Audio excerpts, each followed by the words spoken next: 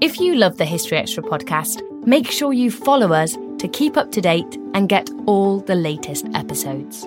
Thanks for your support, and I do hope you enjoy this episode. This episode is brought to you by Indeed. We're driven by the search for better, but when it comes to hiring, the best way to search for a candidate isn't to search at all. Don't search, match with Indeed. Use Indeed for scheduling, screening, and messaging so you can connect with candidates faster. And listeners of this show will get a $75 sponsored job credit to get your jobs more visibility at Indeed.com/historyextra. Just go to Indeed.com/historyextra right now and support our show by saying you heard about Indeed on this podcast. Terms and conditions apply. Need to hire? You need Indeed. When you need mealtime inspiration, it's worth shopping Kroger, where you'll find over 30,000 mouth-watering choices that excite your inner foodie. And no matter what tasty choice you make, you'll enjoy our everyday low prices, plus extra ways to save, like digital coupons worth over $600 each week. You can also save up to $1 off per gallon at the pump with fuel points. More savings and more inspiring flavors make shopping Kroger worth it every time. Kroger, fresh for everyone. Fuel restrictions apply. Welcome to the History Extra podcast. Fascinating historical conversations from BBC History Magazine and BBC History Revealed.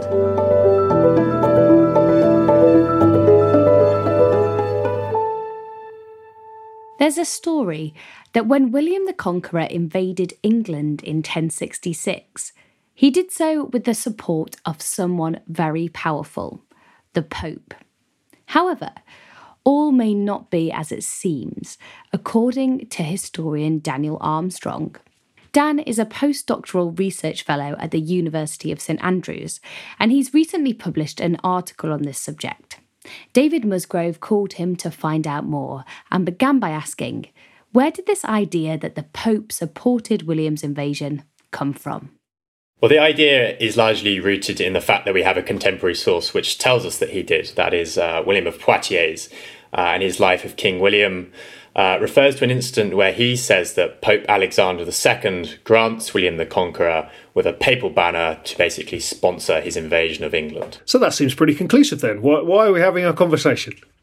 Well, I think there's a couple of reasons why we should be sceptical about what William of Poitiers is telling us based on kind of what we know about William of Poitiers as a historian and a writer, and what we know about the papacy at this time. Okay, so let's jump into William of Poitiers. Who was he? What do we know about him? So William of Poitiers was born around about 1020, and he begins life as a knight, but then enters the church, and he ends up in the employment of William the Conqueror as one of his chaplains, and indeed possibly performed the role as one of his confessors. So he knows the Conqueror quite personally in that sense. And he writes a life of King William in the early 1070s, which is a kind of a panegyric and defence of his actions as king, basically trying to eulogise his kind of hero figure and defend his actions in the face of some criticisms he's receiving elsewhere. Okay, and you've mentioned the Pope as well, Pope Alexander II. So he was Pope at the time of the conquest, being Pope for a few years by 1066. What do we know about him? Have we got a full life story of him? So yeah, you're right. Pope Alexander II had been Pope for a few years by 1066. He became Pope in 1061 and dies in 1073. He's a figure from history that's slightly overshadowed by his successor, Pope Gregory VII. But he was very important. He is part of a kind of succession of popes who are really trying to push the papacy's central role in the affairs of Europe during this period. And this comes in the form of kind of pushing spiritual reforms, but also increasing its role in terms of its relationship with lay rulers at this time. The papacy pre-1050 is quite localized, whereas it becomes much more kind of global, in inverted commas, in its outlook then. But he also has a bit of a difficult time as well, as do actually most of the popes in the 11th and 12th century. Alexander is specifically faced by an anti-pope, which is an individual who has been elected pope at the same time as him and is basically challenging his legitimacy, and also faced with incursions from the Normans of southern Italy, which threaten his position in Rome.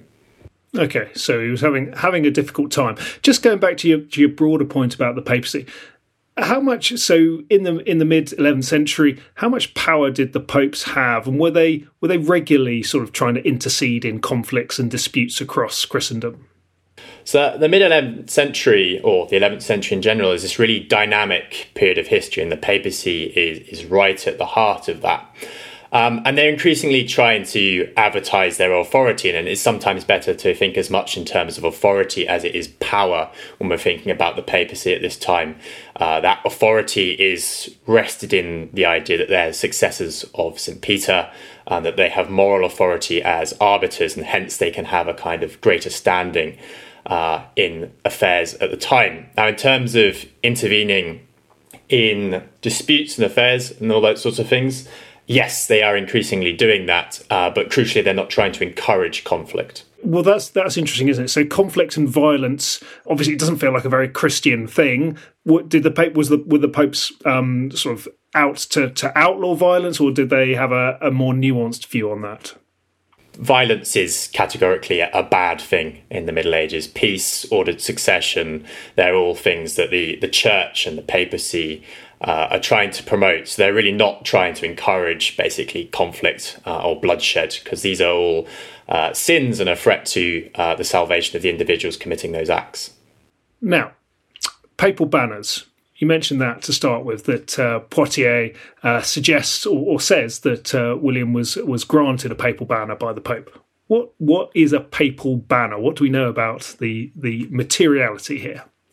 So they're interesting. They're very interesting. I think the first thing I'd like to say is we don't know exactly what they look like, which has created some interesting discussion and speculation as to what they possibly look like. Some individuals have played a sort of Where's Wally game with a biotapestry, searching for what they might think might be a papal banner, but given we don't really know what one looks like, it's quite hard to do. Traditionally, these banners have been seen as symbols which acted as sanctions of conquest granted by the papacy to rulers for their martial activities. Now, this idea originates with a German historian, Karl Erdmann, who basically saw the granting of these banners as precursors to the idea of crusading, with the papacy kind of working out ideas which could justify military actions by Christian rulers. There is a problem with Karl Erdmann's pattern. The evidence for much of these banners that he claims were granted by the papacy for military actions is quite flimsy. There's either no evidence really at all for them, or it's very late. It comes from, say, the 12th century, which, you know, when you're talking about something in the mid 11th century, is quite a big time gap there. And interestingly, the only two papal attestations for papal banners during this mid 11th century period come in cases where these banners were seemingly not granted for warfare. They seem to be more symbols granted by the papacy to rulers as recognitions of their authority and legitimacy. So just going back to the biotapestry, there's a few places where people have sort of advocated or argued that there might be the papal, and there's one like a triangular pennant type thing at one point that William's holding, isn't there? And then there's another thing on top of his flagship as he's sailing across the channel. You don't think either of those things are particularly likely candidates for being papal banners? Personally, I don't. I can see why people may have made those arguments. That they seem, if there is a papal banner on the biotapestry, those two that you mentioned would be the most likely candidates. Given that we don't know what a papal banner looks like, it's quite hard to make those arguments. Yeah, okay, it's a shame. So there's no papal banners in museums that anyone can go and see and get a good idea of. Sadly not. There is a papal banner in the dressing up room of, I think, Battle Abbey, which you can go and run around with if you want to. But no historical 11th century ones. That's a good substitute.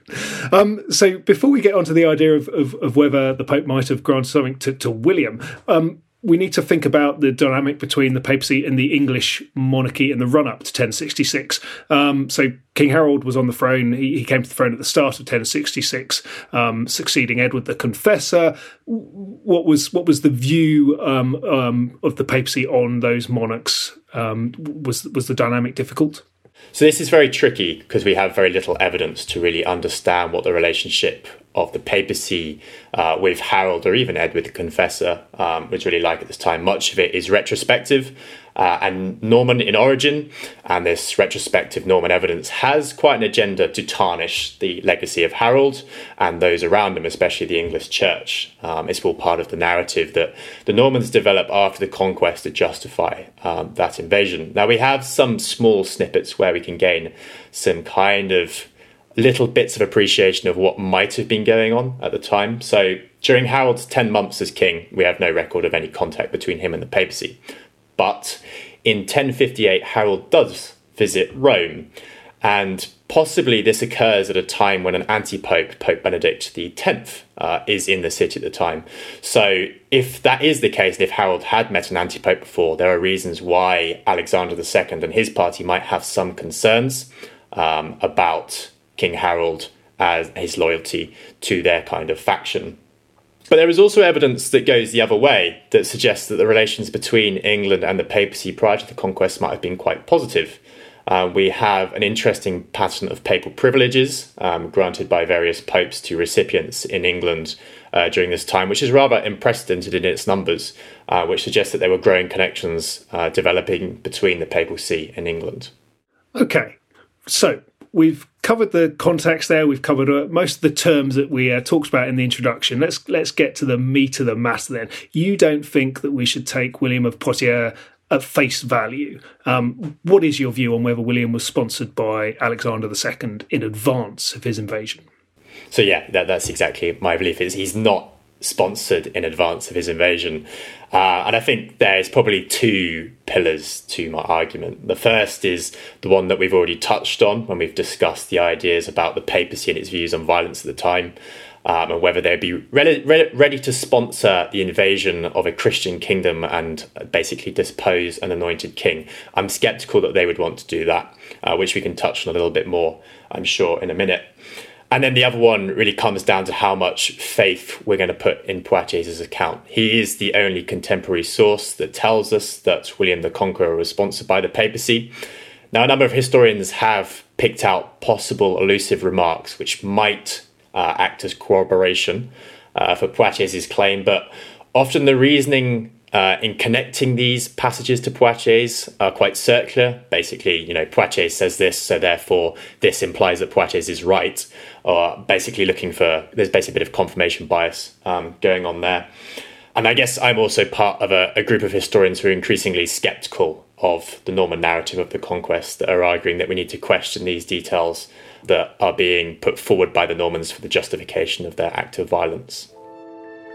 Still to come on the History Extra podcast.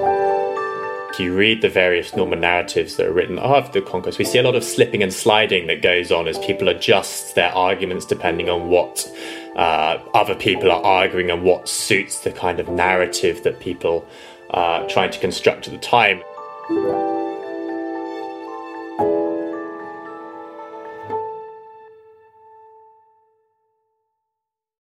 This episode is brought to you by Indeed. We're driven by the search for better, but when it comes to hiring, the best way to search for a candidate isn't to search at all. Don't search, match with Indeed. Use Indeed for scheduling, screening, and messaging so you can connect with candidates faster. And listeners of this show will get a $75 sponsored job credit to get your jobs more visibility at Indeed.com/historyextra. Just go to Indeed.com/historyextra right now and support our show by saying you heard about Indeed on this podcast. Terms and conditions apply. Need to hire? You need Indeed. We don't always realize just how much our negative thoughts and experiences stick with us and weigh us down. You may find your brain constantly running through a highlight reel of bad moments. That comment your friend made last week that hurt your feelings. That frustrating thing your mum does. Or that silly thing you said in a meeting. Maybe it's time to get it all off your chest. Whether it's a tiny annoyance or something much bigger, talking about it can give you some relief and lead you to a potential solution. That's where therapy comes in. It's a safe space to share whatever's weighing you down and learn to process it, so your internal highlight reel can focus on the good stuff. And BetterHelp offers affordable online therapy on a schedule that works for you. Connect with a licensed therapist by text, phone, or video call. Start the process in minutes and switch therapists anytime. Let it out with BetterHelp. Visit betterhelp.com/historyextra today to get 10% off your first month. That's BetterHelp, HELP.com/historyextra. Okay, but you think that perhaps the Pope might have granted a papal banner a little bit later. Explain your logic. Yeah, so I think when I came to this question, I was pretty confident by the end that the evidential pillar and the idea of the papacy not wanting to sponsor an invasion at this time were pretty strong ones. But then I'm faced with a problem of kind of what's going on here. It's all well and good me telling you that I don't think he exists, but what is Poitiers doing? And really I was faced with two options when I was thinking about this. One is that Poitiers simply makes it up and invents the idea that the invasion was sponsored by the papacy. Or two is the idea that maybe he's taking something from somewhere else, manipulating something, or in this case, I believe, antedating an incident. And I came to this when I looked at what specifically happens in England after the conquest and what is happening elsewhere in Europe between the papacy and rulers there. And there's two particular instances which I was particularly drawn to. And these occur in the two instances I mentioned earlier about rulers being granted papal banners by the Pope as recognitions of their authority. Now, the first comes in 1076, when the Pope Gregory VII basically supports a ruler who is in modern-day Croatia named Demetrius Zonomir. Now, Demetrius is a man who's in a precarious position on the throne at the time and appeals to papal aid to help him secure his position. He's faced by internal, external threats, etc. And he asks Gregory VII for some support. Gregory sends him a legate who crowns him, who celebrates a church council and does various things to bolster his legitimacy within his territory. Something similar happens again in 1078 when a ruler in modern-day Serbia, a man named King Michael of Zeta, also requests papal aid and actually specifically asks for a papal banner to be sent to him, which is very interesting. Specifically because it implies that the agency in these dealings lies with the ruler rather than the papacy. They are actually actively seeking papal authority. They see it as something that's important for bolstering their position. And I think something similar is happening in England in 1070. Now, William the Conqueror faces quite a significant challenge to his position on the throne between 1069 and 70, and seemingly appeals to Pope Alexander II for aid at this time. It's all very well and good beating your opponents in the field, but you maybe also want to kind of win over the minds of men by bolstering your legitimacy and the way people are thinking about that. Now, Alexander sends over some legates. Like in 1076, they celebrate some church councils. There is a ceremony where William is crowned. And this seems like an instant where it is possible that William the Conqueror may have been granted a papal banner. Now, this can only be a tentative or speculative suggestion, but it fits with a lot of the ideas that are going around at the time. It would work in terms of why there is so much silence on the banner. One granted in 1070 is a lot less remarkable than one granted in 1066. And it would also fit with the agenda of William of Poitiers. What he would be doing, therefore, is taking something that was seen as a symbol of papal favour and turning it into a sanction of conquest, basically antedating it to bring it back in time. And it would be relatively believable because no one could really prove anything otherwise. Okay, so it's a theory, but it's an interesting theory, and it does fit the narrative you're talking about there.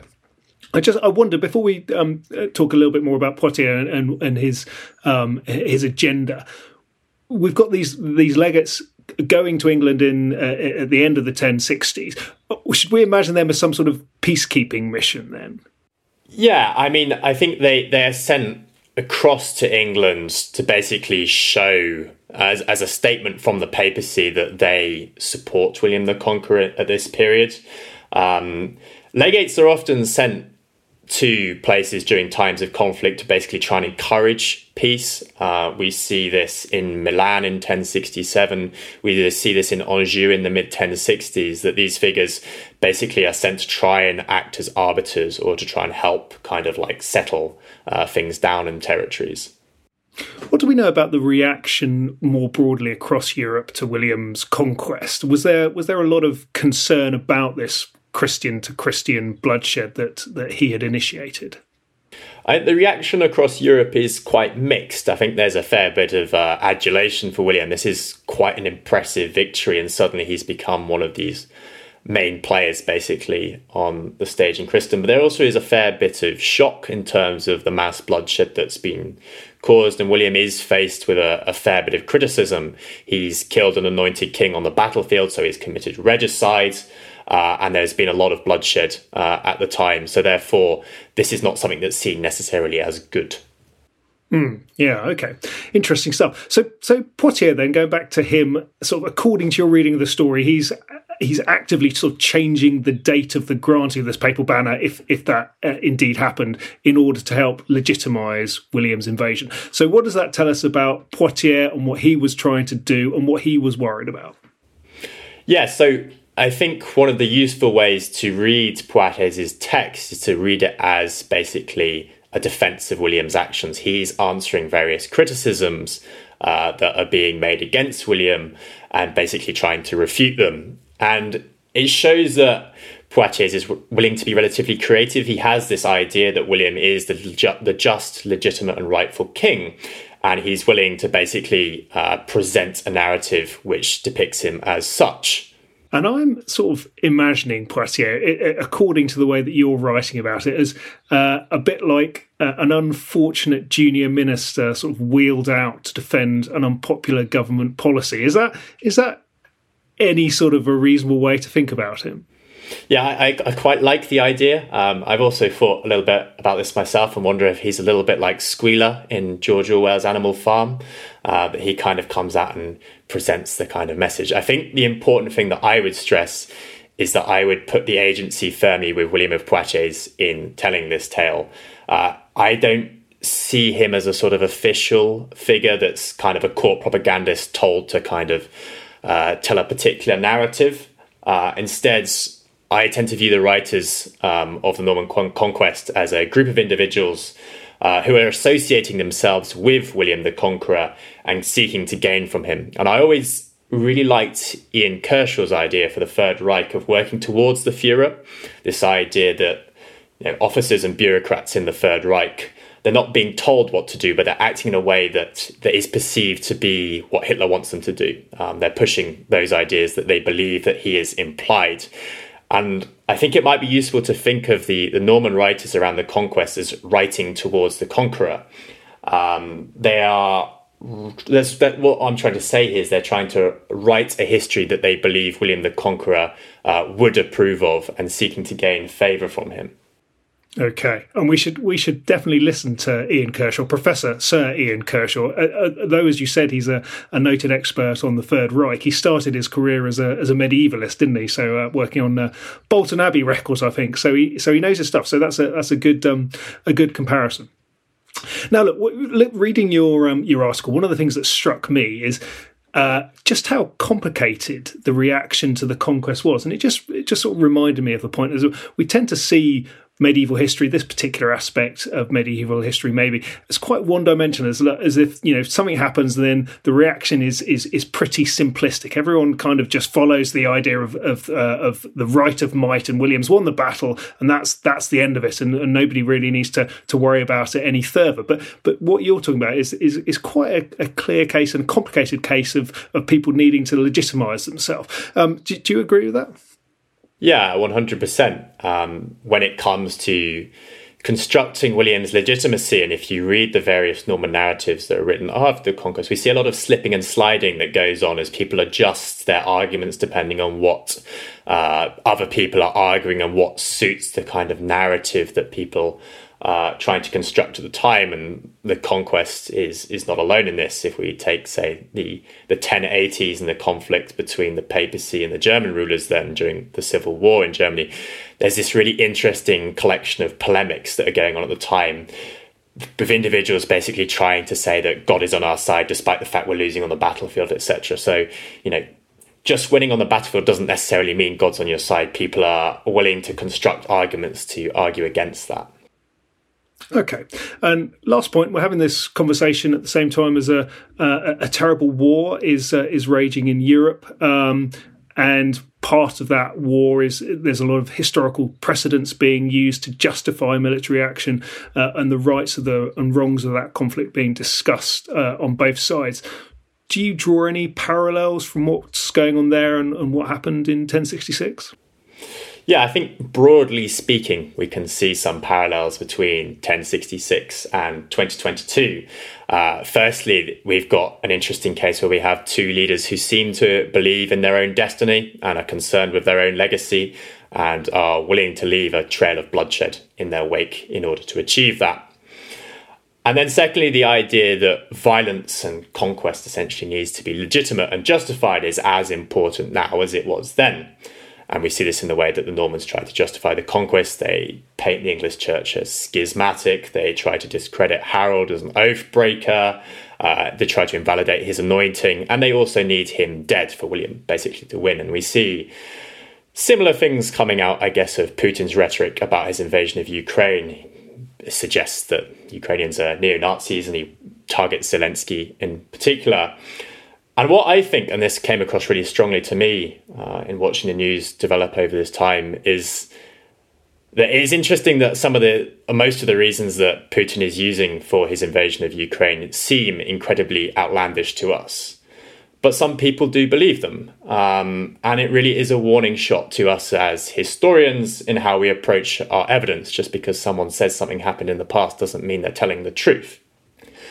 People are willing to make things up, and there are various reasons why people might lap those details up, whether that be simply ignorance, an inability to verify those claims, the strong belief in an individual or a cause, the fact that a detail may absolve them, the idea that essentially convenient fictions can be more powerful than the truth. So really, the point I'm trying to make is that we need to question every detail in our narratives.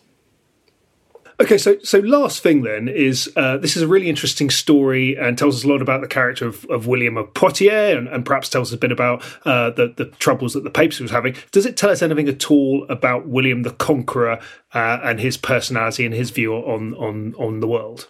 Yeah, I think it does. I think particularly if what I'm suggesting about 1070 is right, it implies that William is someone who is very concerned about his own standing, his legitimacy, and his relationship with the church. He's very keen to have a good and strong relationship with the papacy. He sees the advantages of that, and I always see him as quite a brutal but quite savvy man in his dealings throughout his reign. That was Dan Armstrong of the University of St Andrews. The academic article that was discussed was published in the Haskins Society Journal, and it's called The Norman Conquest of England, the Papacy and the Papal Banner. Thanks for listening to the History Extra podcast. This podcast was produced by Brittany Colley. A collision between a Chinese jet and an American spy plane. He came and rammed into our left wing. With relations increasingly strained, what are the chances of things spinning out of control? The Western world was asleep. I'm Gordon Carrera. I'll be exploring the friction in this most important of relationships and asking, has the West taken its eye off the ball? You cannot ignore China. From BBC Radio 4, this is Shadow War, China and the West. Listen wherever you get your podcasts.